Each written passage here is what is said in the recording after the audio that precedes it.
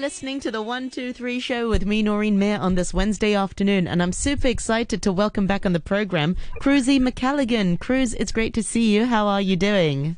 And you, it's great to see you too. Isn't it nice? It's gotten a bit cooler here in Hong Kong lately. I know, I'm wearing, a bit of a jacket. I want to say leather jacket. It's plastic jacket. You are. You're wearing a very stylish leather jacket. There are a few who can pull one off in the way that you have, Miss Mia. Why, thank you very much.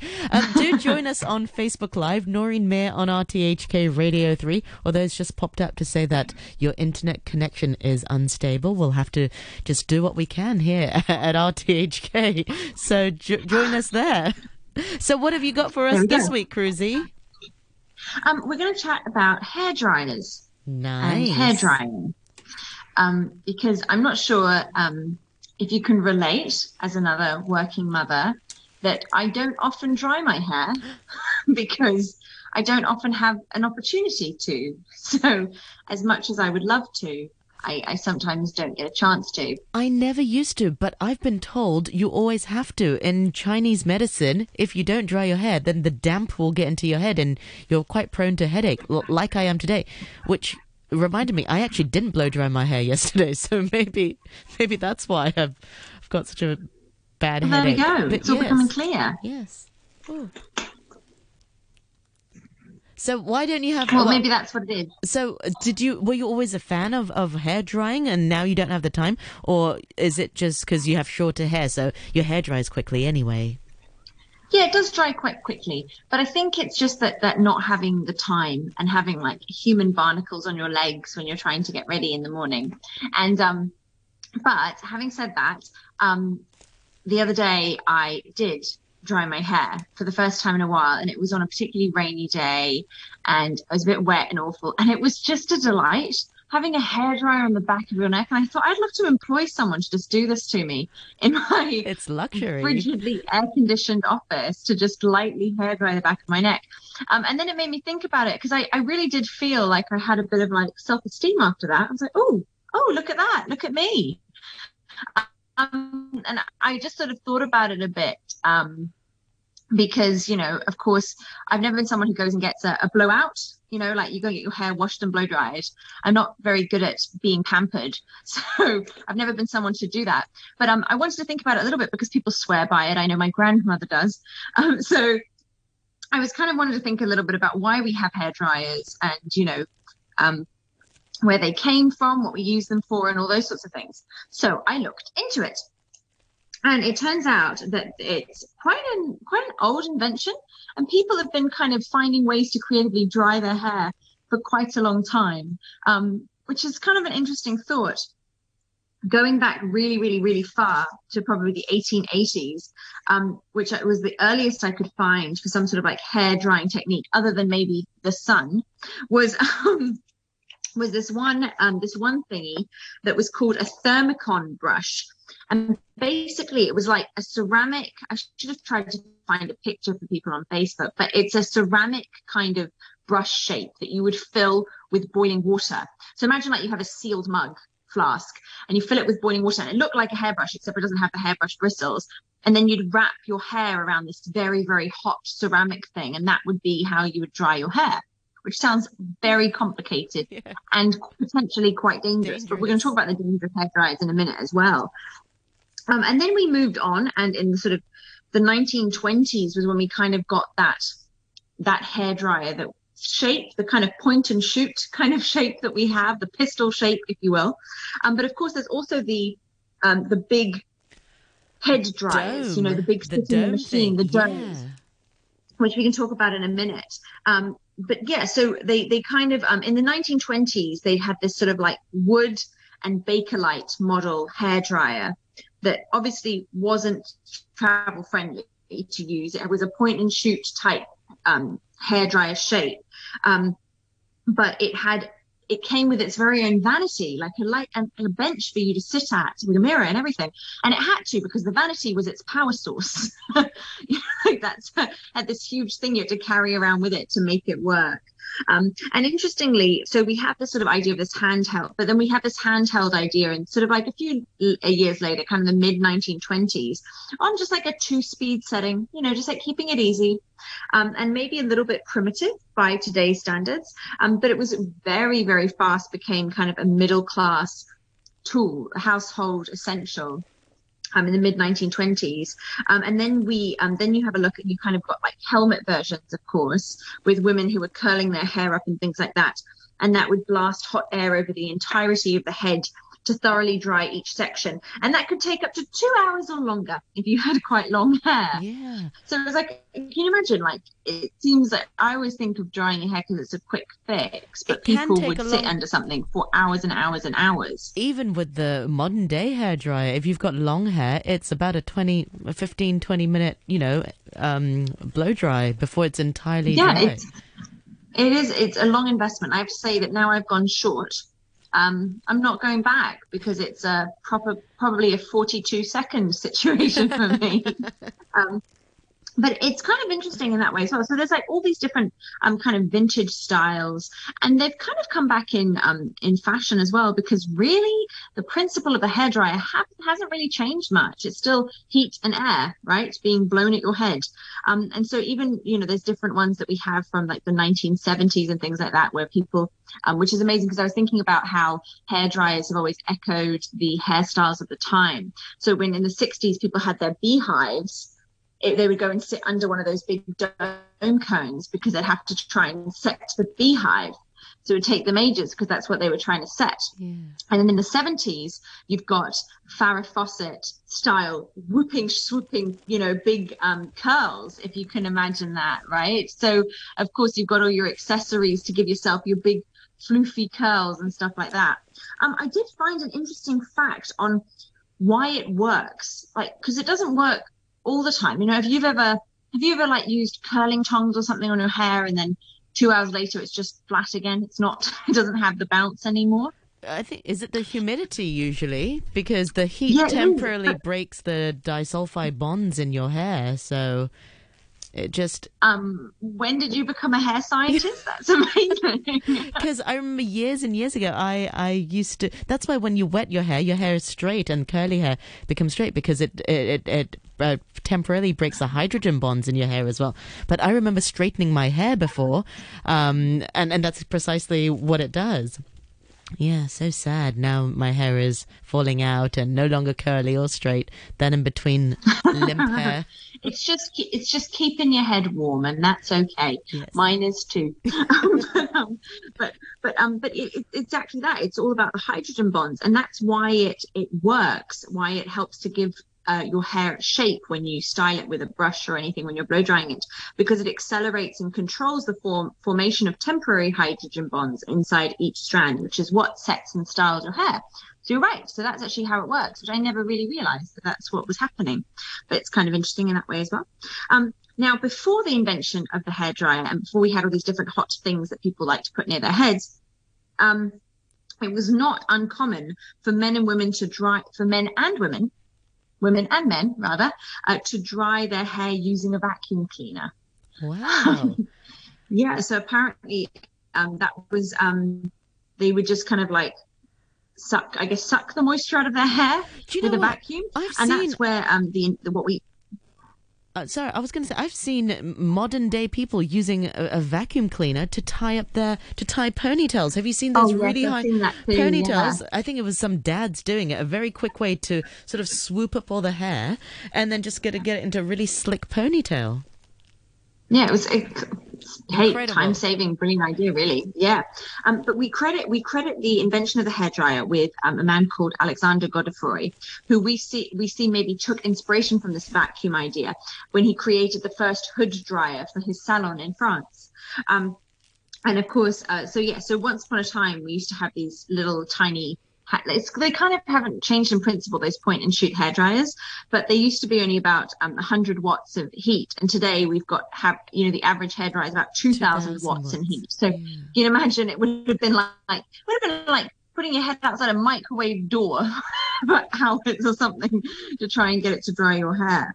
Of course, by the year 2000, deaths by hairdryer had dropped to less than 4 people a year, which still sounds like a lot of people, really. But apparently, it was a huge difference from in the mid 20th century. There were hundreds and hundreds of cases of electrocution accidents. They are dangerous things. Yeah, they are really, aren't they? And I think it's one of those things. They seem like such a fun little frivolous thing, but they're like, it's just pure electricity. Exactly. Don't blow dry your hair when you're near a bath or something. I remember always being told that. Yeah. So that was a bit of a spooky thing to think about, really. But yeah, they say that the standard hairdryer, it uses almost 95% of its energy to heat air, and only 5% of its energy to actually blow that air. So it's not the most efficient, really. It's not the most efficient design. So of course, hairdryer inventors over the years have always been thinking of ways to maximize that and to make it a more efficient product. And I came across the Dyson supersonic hairdryer. Oh yeah. Okay, so obviously I'm not doing a sales pitch and I'm never going to own one of these, but it was just really interesting to see the amount of time and energy and research that went into creating a hairdryer. So the Dyson supersonic hairdryer took 4 years to develop. It was rigorously tested, and the whole idea was that it would have intelligent heat control to defrizz and eliminate frazzled ends.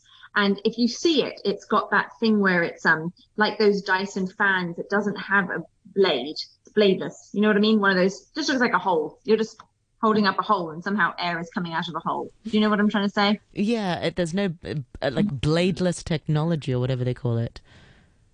Anyway, so what makes it super unique? So it was launched back in 2016 and it revolutionized the electrical styling market. The process to make this type of hairdryer, it involved 600 prototypes and 50 million pounds in development. What? 50 million pounds to develop a hairdryer. And they used approximately 1,624 kilometers of human hair in the testing process. Wow. This is just mind-blowing to me that much energy was put into a hairdryer. You know what I mean? And then you just say, okay, well, what makes it so unique? What's the big work? Apparently, it uses a digital V9 motor, which is on average 6 times faster than your standard hairdryer motor, 6 times faster.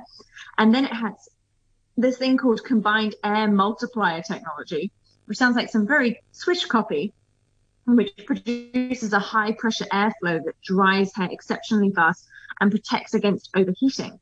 And it also means that it's incredibly light. So once upon a time, we had in Vanity that you had you have to lug around the battery power for your hairdryer. Now you can just hold it. It's super, super light.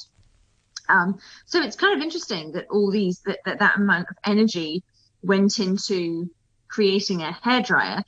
It was actually, the team that worked on it was 103 engineers worked on this product. 103. And I'd love to imagine this team of engineers walking around their hairdryer engineering lab with just these really epic coiffant kind of things on their head, Farrah Fawcett shoes or whatever, which is kind of fascinating. Now, before we go today, I have some really interesting things that you can use your hairdryer for that you may not realize you could use your hairdryer for, other than drying your hair, obviously, except for, as per Hong Kong gyms, which seem to be some of the only places in the world that say you should not be using your hairdryer to dry hair on other parts of your body than the hair on your head in public spaces, which is amazing that we haven't really seen that in other countries in the same way that we have here. And it's fine. It's fine. In the comfort of your own home, that's cool, but maybe not when standing next to a stranger. Yeah. Exactly. So here's some interesting things we can use our hairdryers for that we might not have known about. First one is shoe sizing. Okay, so obviously when you break in a new pair of shoes and it's super ouchy and there's loads of blisters, apparently what you could do is you put on a pair of thick socks, step into the new shoes, and then blow dry the tight areas of the shoes for a few minutes, and then walk around until your feet cool off and the leather loosens up. And but they say that try not to do this on synthetic shoes because you may melt them on a higher setting. So don't do that. So if it's leather shoes you're trying to wear in, that's one thing you can do. They say that you can adjust your glasses with a hairdryer. So if your glasses are too tight or too loose, this is a way to get it right. You take off your frames and you use a hairdryer to blow hot air on the part that hooks over your ears. And then after a minute, so you can just gently bend up and loosen down to kind of do that. So you can kind of tighten them with that. Another one is for removing stickers. And I was really happy to hear this because I am a sucker for the fact that, when you have young children and you just find stickers all over your home. And sticky labels and sticky labels, and it's just sticky things everywhere. Apparently, so price tags and other stickers that are quite a pain to remove, get a hairdryer to loosen the glue a little bit, warm it up, and then you can just about 30-45 seconds, you can peel it off a lot more easily if you've kind of warmed it up first. That's one thing to know. Brilliant. Also, apparently this also works with a Band-Aid. So when you have, obviously you don't want it at a very high setting so you're going to burn your skin, but if you have a Band-Aid that you know is going to be a bit ouchy to get off and you just want to loosen it up a little bit, just drying it with a hairdryer for a few seconds might peel it off a little bit less, a bit more painlessly, so you don't have to go off, if you know what I mean. Apparently, also, you can use it with cleaning gum. So if chewing gum is stuck in a carpet or clothing, you could find your hairdryer, heat it up a little bit so the gum softens to do that.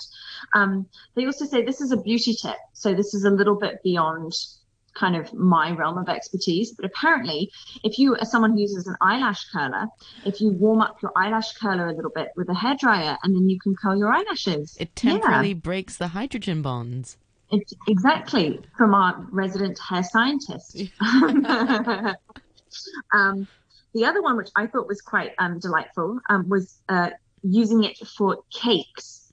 Not in the way you think, not for baking a cake, but for once you have iced your cake and maybe it's not looking super profesh and insta ready, you can lightly blow warm air over the top and sides, and it gives it a kind of a glossy finish with the frosting. So that's something else you can do. Of course, have you ever had that instance when you have ice cream that's too frozen and you're like, oh, it's too hard. If I put it in the microwave, it's going to get too soft. I don't know what to do. So they say just whip out your hairdryer, give it a bit of a blast of warm air on the side. That's one I'll be taking with me from this segment. Also, like spot ironing things. So if you have like a wrinkled clothes, a little bit that's a bit wrinkled, you need to fix it. That, and you just wet it up and then just hot hair dry it. Use the hair dryer a little bit to try and get some of those wrinkles out.